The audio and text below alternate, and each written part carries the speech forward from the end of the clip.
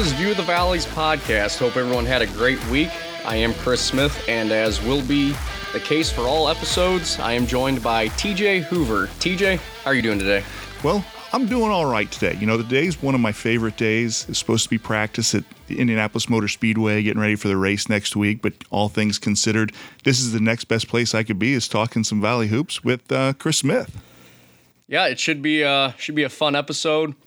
I know last week we basically gave you an introductory on what this podcast will be, who we are, and what we will be down the road when we do the podcast. But during this week's episode, we will discuss some of the major conferences expanding their conference schedule and how that plays a role for mid-major schools. We'll get into some transfers, some schedules, as well as our Mount Rushmore for Austin Peay and Bradley. But first, we're going to get into the major conferences and them expanding their conference schedule. So there's a lot of stuff that comes to mind here, TJ, and whether it's budgets, you know, being on a bubble once March Madness comes around. But what was your first thought once you saw that, you know, the Power 5 conferences were going to expand their conference schedule? I think it led directly to the NCAA tournament. You're trying to build up your schedule, playing a tougher schedule because you're a high major, and you're just trying to get more of the pie for your conference, because every team that gets in the conference is a bigger check for your conference, and it gives them the plausibility to say, hey, we can't put you on our schedule. You know, we're already critical of those schools for not playing true road games, and now they do something like this. I think it's just giving themselves more of the pie and trying to keep the little guy out. I think it long term, it probably hurts mid-majors, and that may trickle down to hurting, you know, the low majors, as those mid-majors may start to do some things. You've heard some talk about scheduling alliances with mid-major conferences. I don't know. What do you think? Yeah, well, I see why the Power 5 would like to do that. But at the same time, you know, us being mid-major fans, I don't like it strictly because, yeah, you know, more or less, you know, the OVC and the MVC, they're going to be one bid conferences. But like when Creighton and Wichita State were in the MVC, or 2 years ago when Belmont and Murray State were both in the NCAA tournament, if Belmont did not get that win at UCLA, I believe it was, they may not have been in the tournament, but they showed that these mid-major schools, they're able to compete with some of these Power 5 conferences. Now, whether it's, you know, Murray State or, you know, Bradley, whoever it may be, does that mean they're going to go down to Duke and play a single-digit game? No, not necessarily, but these conferences have showed that they can compete with Power 5 conference level teams. It may not be the top tier Power 5 teams from those conferences, but let's say you get into some of the, you know, middle of the conference teams to the lower tier from those big conferences. The mid-majors have showed they can go in and not even pull an upset, but just win, because there have been games last year that teams in the mid-majors were favored to win. And I know one, for example, because I placed a bet on it. It was Belmont at Boston College, and Belmont was, I think, a 1.5 favorite to win, and they did win. But I think odds makers are starting to see too that, hey, we can't always just favorite the bigger school here. There are mid-major teams that have proven they can do this. I think one of the things that's going to happen too is kind of a trickle-down effect. It's going to put even greater importance in scheduling a solid MTE, like a multi-team event. Those schools are going to have to go in, the mid-majors are, and find, like, this is the only place you're going to play us. This is what we're going to have to do. And they've become a bigger part over the last few years. I think it's going to be even bigger now. And from the big conferences, the Power 5, they're almost games they can't afford to lose. They can't win. Yeah. Because talk about Mizzou is going to go to Missouri State this year, and all the accolades to Mizzou for doing that you're going to go on the road, in-state. But what constitutes a win for Mizzou there? If they go in, they win by 30, well, you should have beaten them. They're an MVC school. You go down there, a tight game, or you lose, then you look like Kentucky did last year, losing to Evansville, and that's really hard, for Coach Martin. Those are one of those things that people remember. You may go into the NCAA tournament and get 2 wins, but well, remember you lost to Missouri State back in November. So that's hard for those schools to overcome. So I understand where they're coming from, but again, like you said, being mid-major fans, we want to see more of those matchups. Sure, because you want to see the mid-majors take on them big schools that have established programs, but at the same time, like you just said, yeah, why does Kentucky want to schedule, games like against Evansville? Because all Evansville is doing in their mind is they're going in there to collect a paycheck for their program to help their budget. And at the same time, they just went in there and won. So it was a win-win for them. They came out with 2 wins, and Kentucky just lost a chunk of money from their program. And at the same time, that's remembered by every college analyst the rest of the season. So they gained nothing out of that game. Yeah, by the end of the year, Calipari was sick of answering that question, no matter how well they played. Like, well, you lost to Evansville. It's like, well, look where we were. Look how many guys were hurt. And, that's something that another one of those cases, they can't win. Yep. And this kind of leads me to a topic from the past. This was a pretty fun scheduling bit in college basketball a few years back that I thought brought a lot of interest towards the end of the season. And now with the Power 5 conferences doing this, adding more conference games and limiting their non-conference schedule, this might be an area where they go back to, possibly. And that's the ESPN Bracket Buster games. I was a big fan of them. Oh, for sure. When those were going on, I think the last one may have been like 2013 or 14 maybe. I know it's been a few years since they did one. But there was a lot of excitement there at the end. Yeah, now, did it get a little exaggerated? Yes, because I'll be honest, SEMO's in a couple of them, as basically all mid-major schools were. But what's the benefit of SEMO during a year where they were like 3-27 playing Northern Illinois at that point? It doesn't gain anybody benefit. Now, yes, those games are scheduled in advance because you don't know who's going to be good or whatever the case may be. Now, the team isn't, or their opponent's not scheduled till later on in the season, but they're automatically in that Bracket Buster game. But I loved how they had, that game basically it was like a week and a half to 2 weeks before the conference tournament would have started, because if you were on a bubble, this was a great way to help prove yourself that you deserved a spot in the NCAA tournament.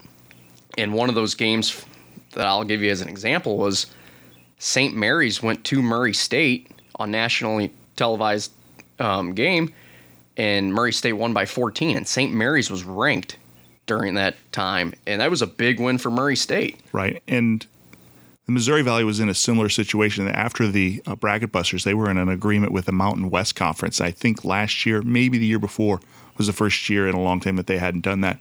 Same type of situation. Breaks up the conference schedule. You get to play the top team from the other conference, and it gave you a little chance to measure yourself against other conferences, see where you stood. You weren't somebody going 16-2 in conference play, and so you didn't play anybody because your conference was down that year.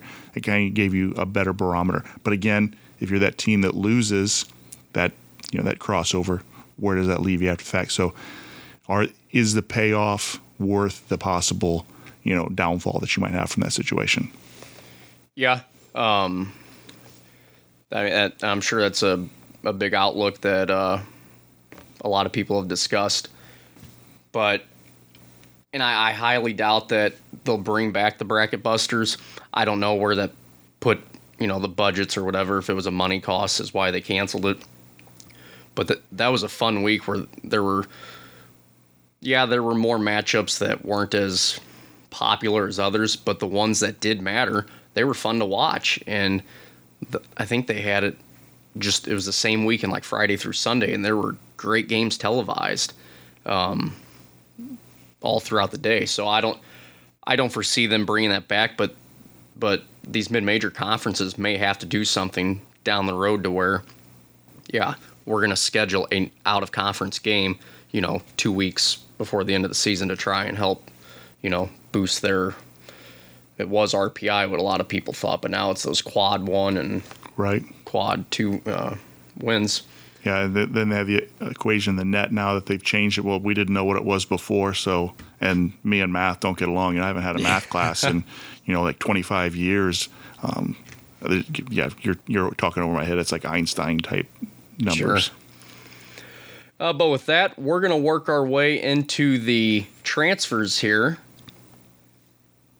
Now, with the transfer list, yeah, there's been, gobs of transfers this season, so we're not going to touch on all of them today. More or less, we're going to do, top 3 or 4 transfers from the MVC and the OVC that transferred out of the conference. So this episode will not discuss any transfers coming into the MVC or OVC.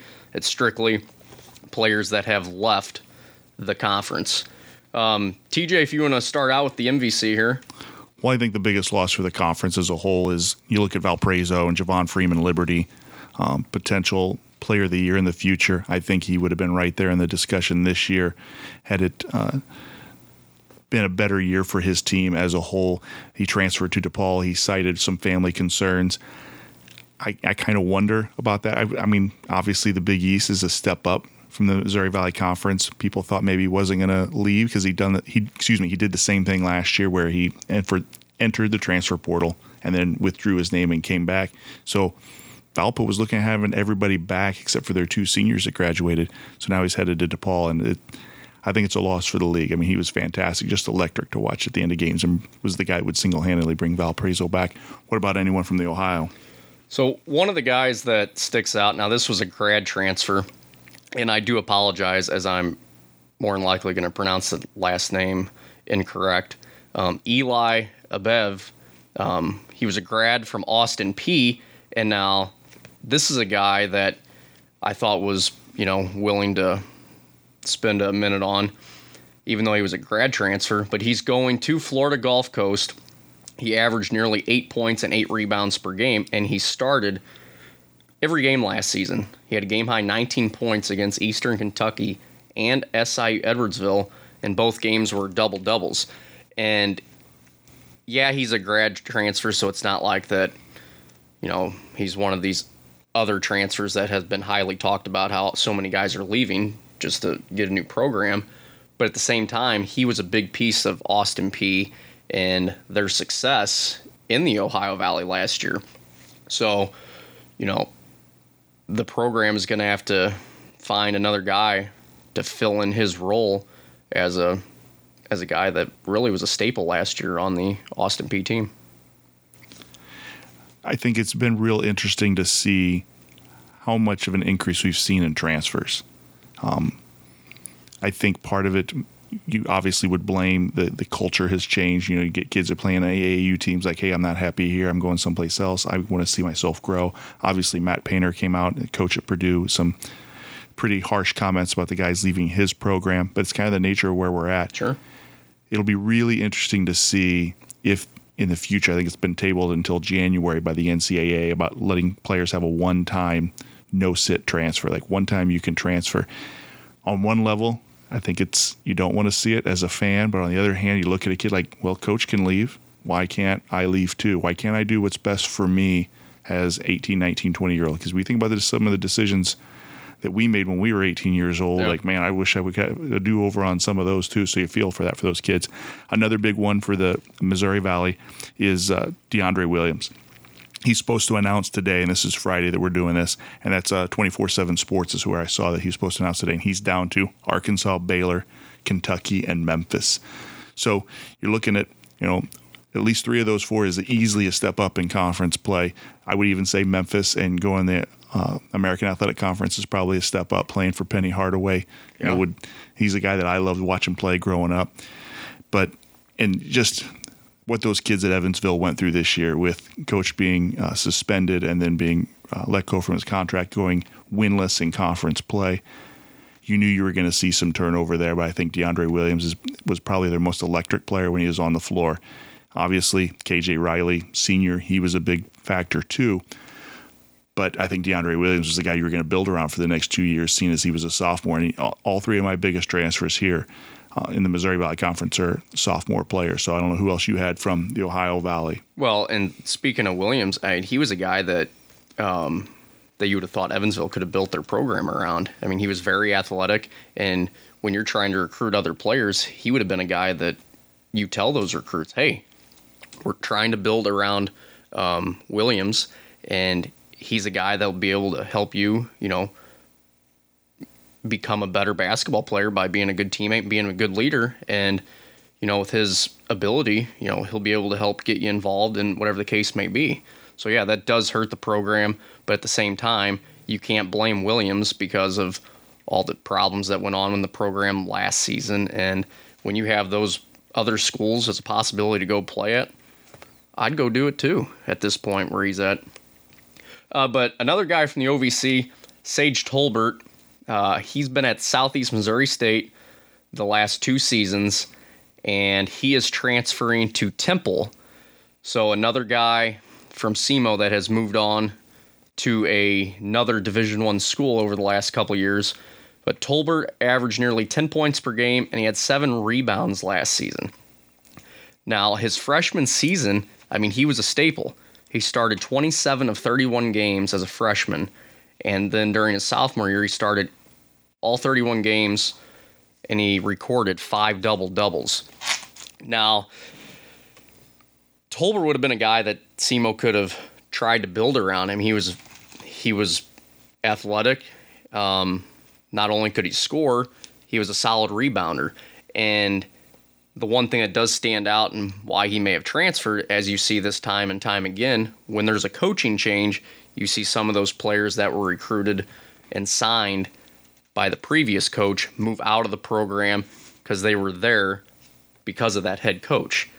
Now, I don't know if that's the reason, Tolbert decided to move on, but Temple is an upgrade from Southeast Missouri State at this point. Yeah, I think there's always that allure of playing on the East Coast, a nice city like Philly, gets some Philly cheesesteaks and some of the other sites that are there.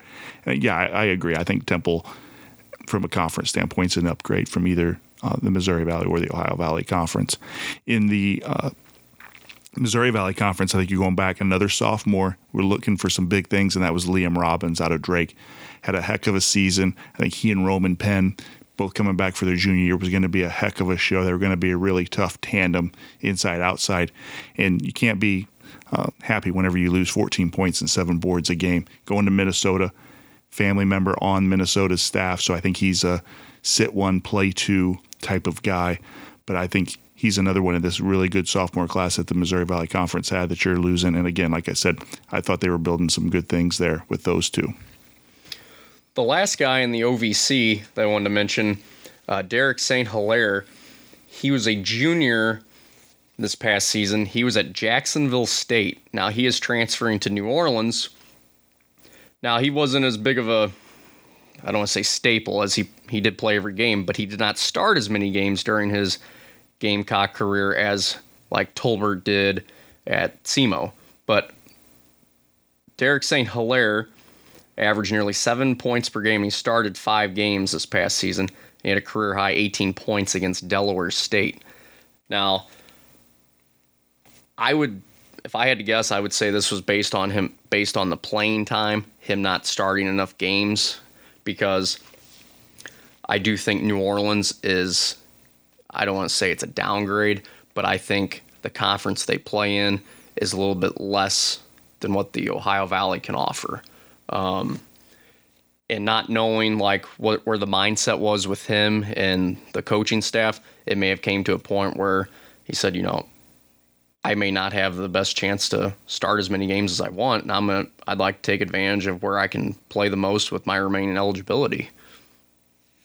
Yeah, and you always wonder too, sometimes it's not a basketball decision. Sometimes like that, it's a personality decision. Maybe there was something else he wanted to do. Maybe there was something going on in New Orleans that he wanted to be closer to. Maybe it's about major, his classes, things like that. Sure. Sometimes schools just don't fit. Talking to kids that are going to go look at other schools, I always encourage them, talk to the guy who doesn't get to play.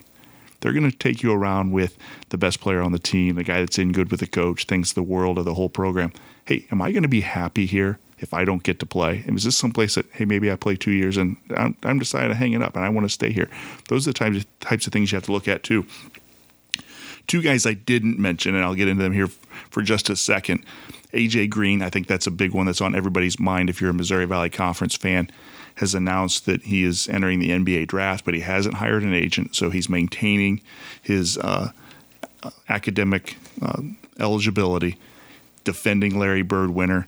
The kid just has ice water in his veins, but by all accounts, he's coming back. That's why he hasn't hired an agent. He just wants to do the evaluation period, which has been pushed back by the NCAA, how much longer they can wait to kind of get people to look at them.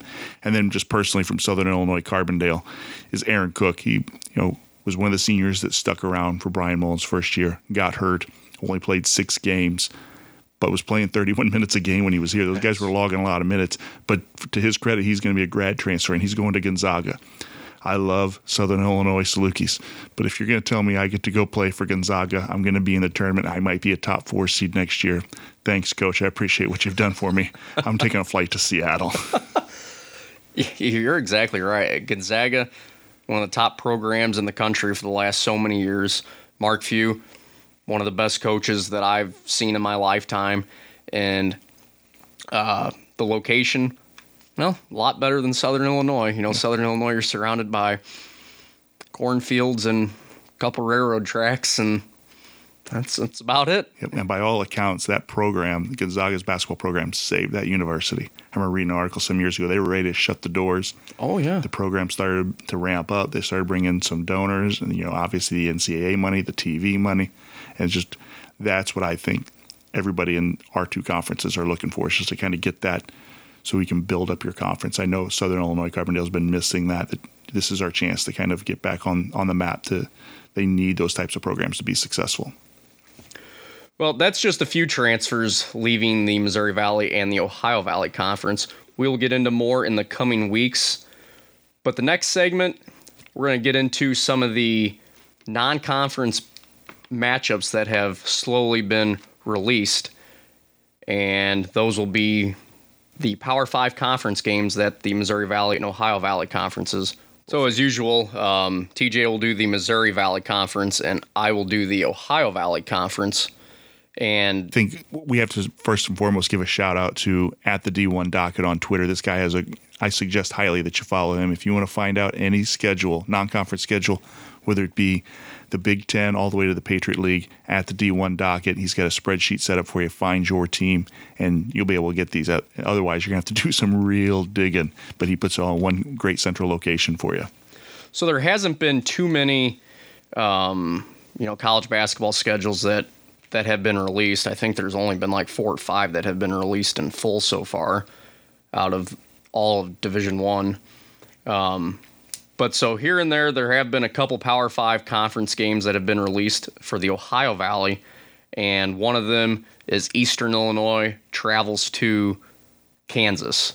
So they'll take on Kansas, which will be a big money game for Eastern Illinois. I do know that Eastern did play competitive this last season. They played, I think they played Texas Tech, and they were actually, it was a pretty competitive game till, I think Texas Tech's depth started to take over and wore out Eastern Illinois. Yeah, I wonder how many people from Eastern Illinois are going to be able to get tickets to Fog Allen. And if the people at University of Kansas, how fired up they can get for taking on Eastern Illinois University in November or December. Purdue has stepped up in the state of Indiana. They've actually scheduled 2 Missouri Valley Conference games. They're going to host Purdue. Purdue's going to host Evansville, and then they're also going to host Indiana State as well. I would guess that Purdue's not too worried about Evansville after they're beating Kentucky last year and then going 0-18 in conference play, which I apologize, Evansville fans. I don't want to keep harping on it, but I think that's got to be a realistic thing that you're thinking about when you schedule those. But great in-state games, and there's more and more speculation. We'll see that a lot more this year with all the travel restrictions and the money problems that schools could possibly face. Absolutely. Jacksonville State, they play at LSU and at Syracuse. Those are 2 of the games that have been released on the Gamecocks schedule for 2020.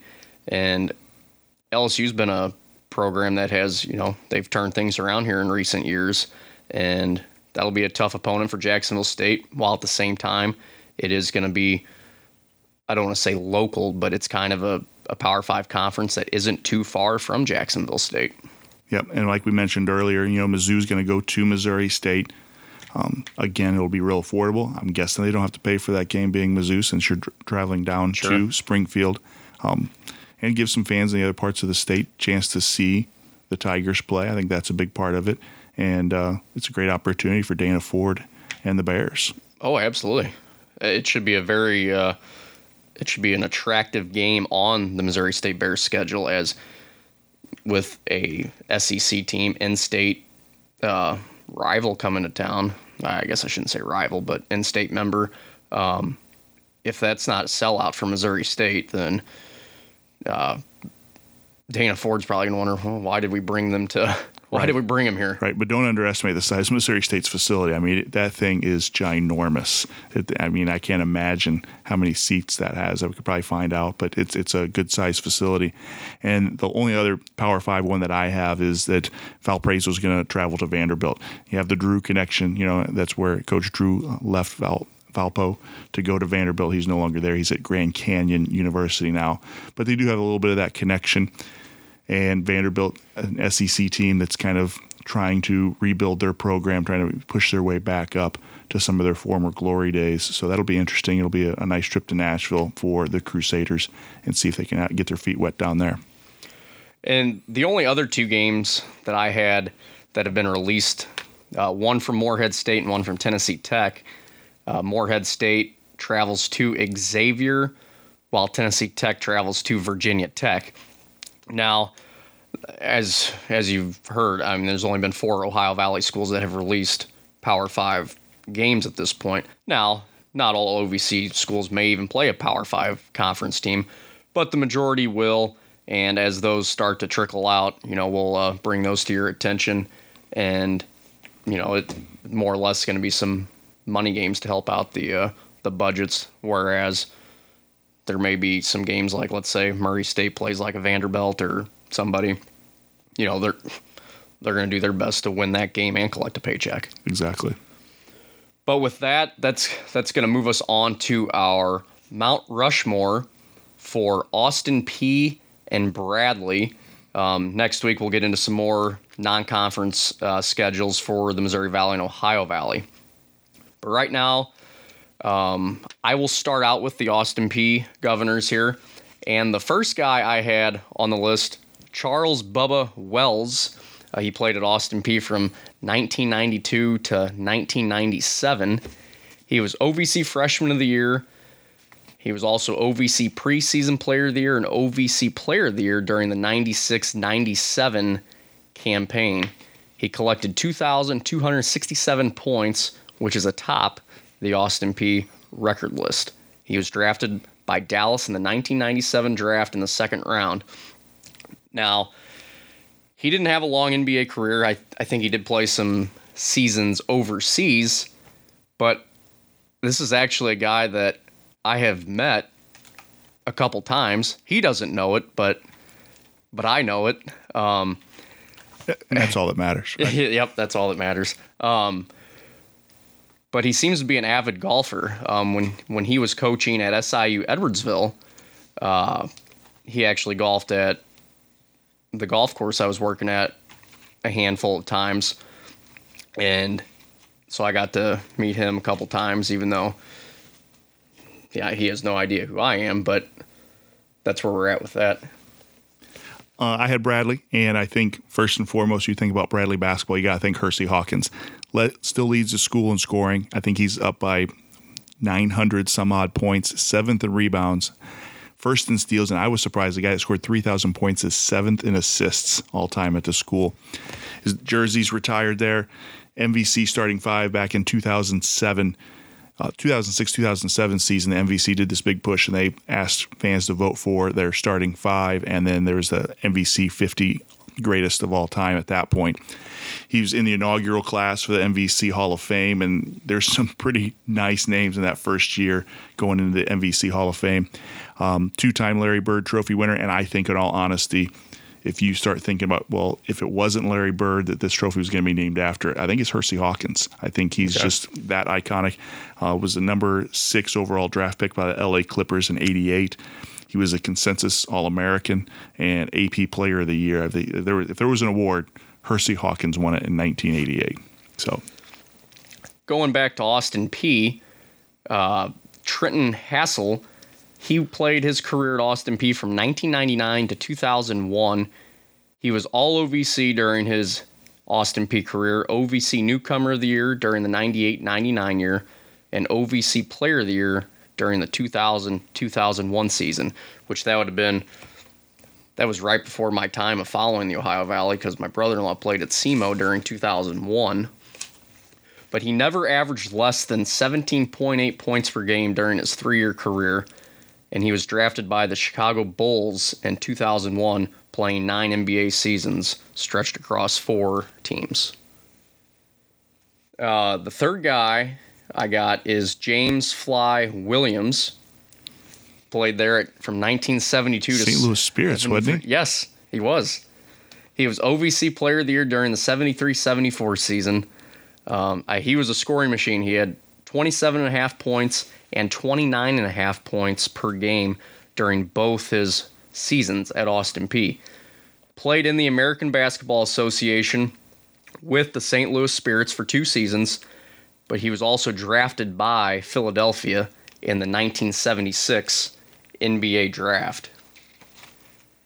And the last guy on my Mount Rushmore list for Austin Peay is Chris Horton. Now, this is somewhat of a guy from recent years, and this was a guy I've actually got to see play in person multiple times down at SEMO. But Chris Horton played his Austin Peay career from 2012 to 2016. He was Ohio Valley Conference Freshman of the Year during the 12-13 season. He's number 5 on the all-time scoring list at 1,705 points, number 2 on the all-time rebounds list with 1,261, and he's the all-time leader in blocked shots at Austin Peay with 325. Now, with their top 10 blocked shots for one season, he is on that list 4 times. He's on that list for every single season he was at Austin Peay. He was drafted in the first round by Grand Rapids in the NBA Development League in 2016 as the 5th overall pick. And now I've got to see him play a couple times down at the Show Me Center, and it was hard to get a shot for SEMO inside the paint because every time one would go up in the stands, it just blocking them left and right. Yeah, and that helps your guards so much because now they know they can get up in somebody's shorts, really make them have to drive past them. If you do, hey, we got this guy to clean it up for us, and just makes a world of difference for your defense. You have somebody like that in the middle that you can rely on. Absolutely, and he was a staple. Hopefully his career in the professional league will continue on into recent and upcoming seasons. But with that, that's my Austin Peay Mount Rushmore. I know TJ touched on one of his. I'll let him do the remaining of his Bradley Mount Rushmore. Well, for the other 3 of mine, you have to stretch way back. I know Hersey Hawkins may still be way back to you, but he's not to me. I remember when he was, in Sports Illustrated and stuff like that. But Chet Walker, 4th leading scorer all time, only played 81 games for Bradley, but he's still 4th leading scorer, their 2nd rebounder, another MVC 50 greatest, was a 2-time consensus All-American first team. You put that in perspective, Hersey Hawkins only did it once. Missouri Valley Conference Hall of Fame, and obviously has his jersey retired. Paul Unruh played from 1946 to 1950, 5th on the all-time scoring list, another consensus first-team All-American. Actually made the All-NCAA tournament team when they had their big run. And again, 50 greatest, MVC Hall of Fame, both of those. This last one I kind of wavered on as late as today, and I found him, Missouri Valley Conference Hall of Fame, played from 1965 to 1968, guy by the name of Joe Allen. And maybe I'm going with my heart here, but it's all subjective here. But he said he played most of his career with a left leg brace, so it went from his mid-thigh down to his mid-calf. And he was playing 1968. He led all of Division I in field goal percentage. Now, this is the same time that Lou Alcindor and Elgin Baylor are playing in the NCAA level. So he leads the the country in scoring or in field goal percentage. I think it was like 60%. Wow. That he was at that time. 6th leading scorer and 6th leading rebounder in only 79 games. And head-to-head against Wes Unseld, 6 games, averaged 17.7 points per game. Jeez. So, I mean, I found it. I was like, man, I discovered that guy's like, I can't leave this guy off the list. I've never heard of him, but this is fantastic. They said he was 6'6", and he's going against the likes of Lou Alcindor. You got to give the guy props. Played in Europe, was 3-time Italian League MVP, I think. Wow. So had a pretty remarkable career given his limitations, and you just wonder what might have been. They say he probably would have made the 68 Olympic team had it not been for that injury, so to speak. Wow. And you just mentioned, that he had some good years in the Italian League? Correct. That's one of the key points for, like, I know for the Ohio Valley especially.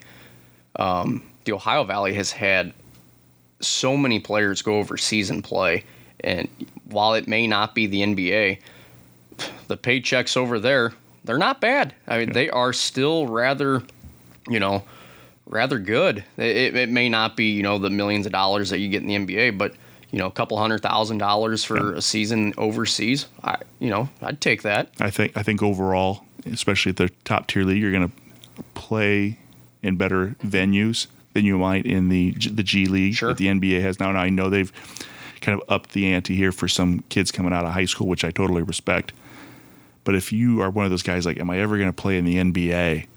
Going to Europe's a pretty good option. Danny Ferry back in the day from Duke didn't want to play in Cleveland. Well, I'll go play in Europe for a couple of years. We've seen local guys go play and make some good money. And, I think when you look back at it, when you get to be a little older, like I'm like, man, that would have been really great to spend my 20s just backpacking in Europe. And, I've known a couple people played in Europe and says some of the greatest days of their lives playing over there. Yeah.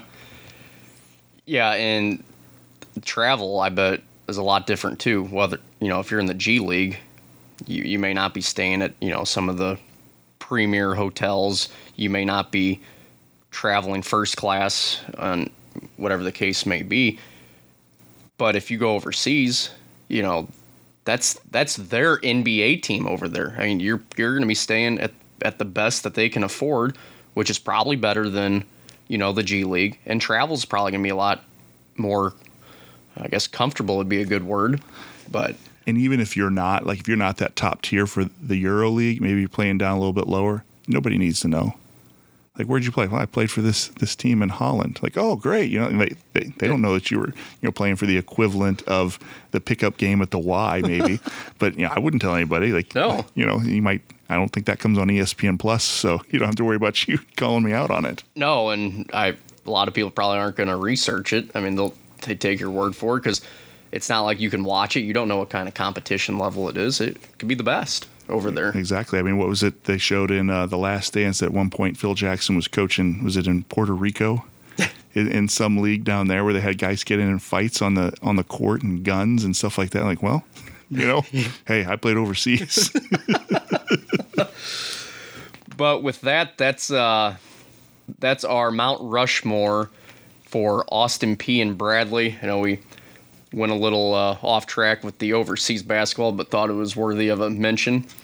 But with that, TJ, do you got any final thoughts here? Well, first of all, I think if you guys have something you want to weigh in, you want to call us out for a terrible Mount Rushmore for your school, reach out to us on Twitter, and at the Valley's mailbag at gmail.com. Let us know what you think about the show in general, good things, bad things. We're here kind of on our own dime trying to figure some things out. And if anything we can do to make the show better is a big thing for me. But really, I wanted to do the Mount Rushmores, stimulate some conversation, get some things going, get some opinions. I mean, that's what we're here to do and meet new people. Yeah. Kind of piggybacking off of what TJ said. Yeah, if you have any questions or you want to give us your comment about, what kind of a terrible Mount Rushmore we had or something we could improve on, or maybe just a segment you would like us to talk about in coming episodes, yeah, let us know. The email, TJ? Valleysmailbag at gmail.com. That's Valleys with a Y. So I think we're sticking with our theme here. And then our Twitter handle is View Valleys Pod. Yeah, so if you don't want to send us an email, you can send us a direct message on Twitter at View Valleys Pod, and we'll gladly read your message and see if we can't make an improvement here and there, or discuss a segment that you would like us to talk about in coming weeks. We would like to do a more or less like a ask the audience segment. So like if we have multiple questions for one episode, we'll make that an actual segment. So we'll read your questions during the podcast, and then we'll discuss those questions throughout that episode. But with that, that'll wrap up episode 2 here on View of the Valleys. For TJ Hoover, I am Chris Smith. Thanks for tuning in.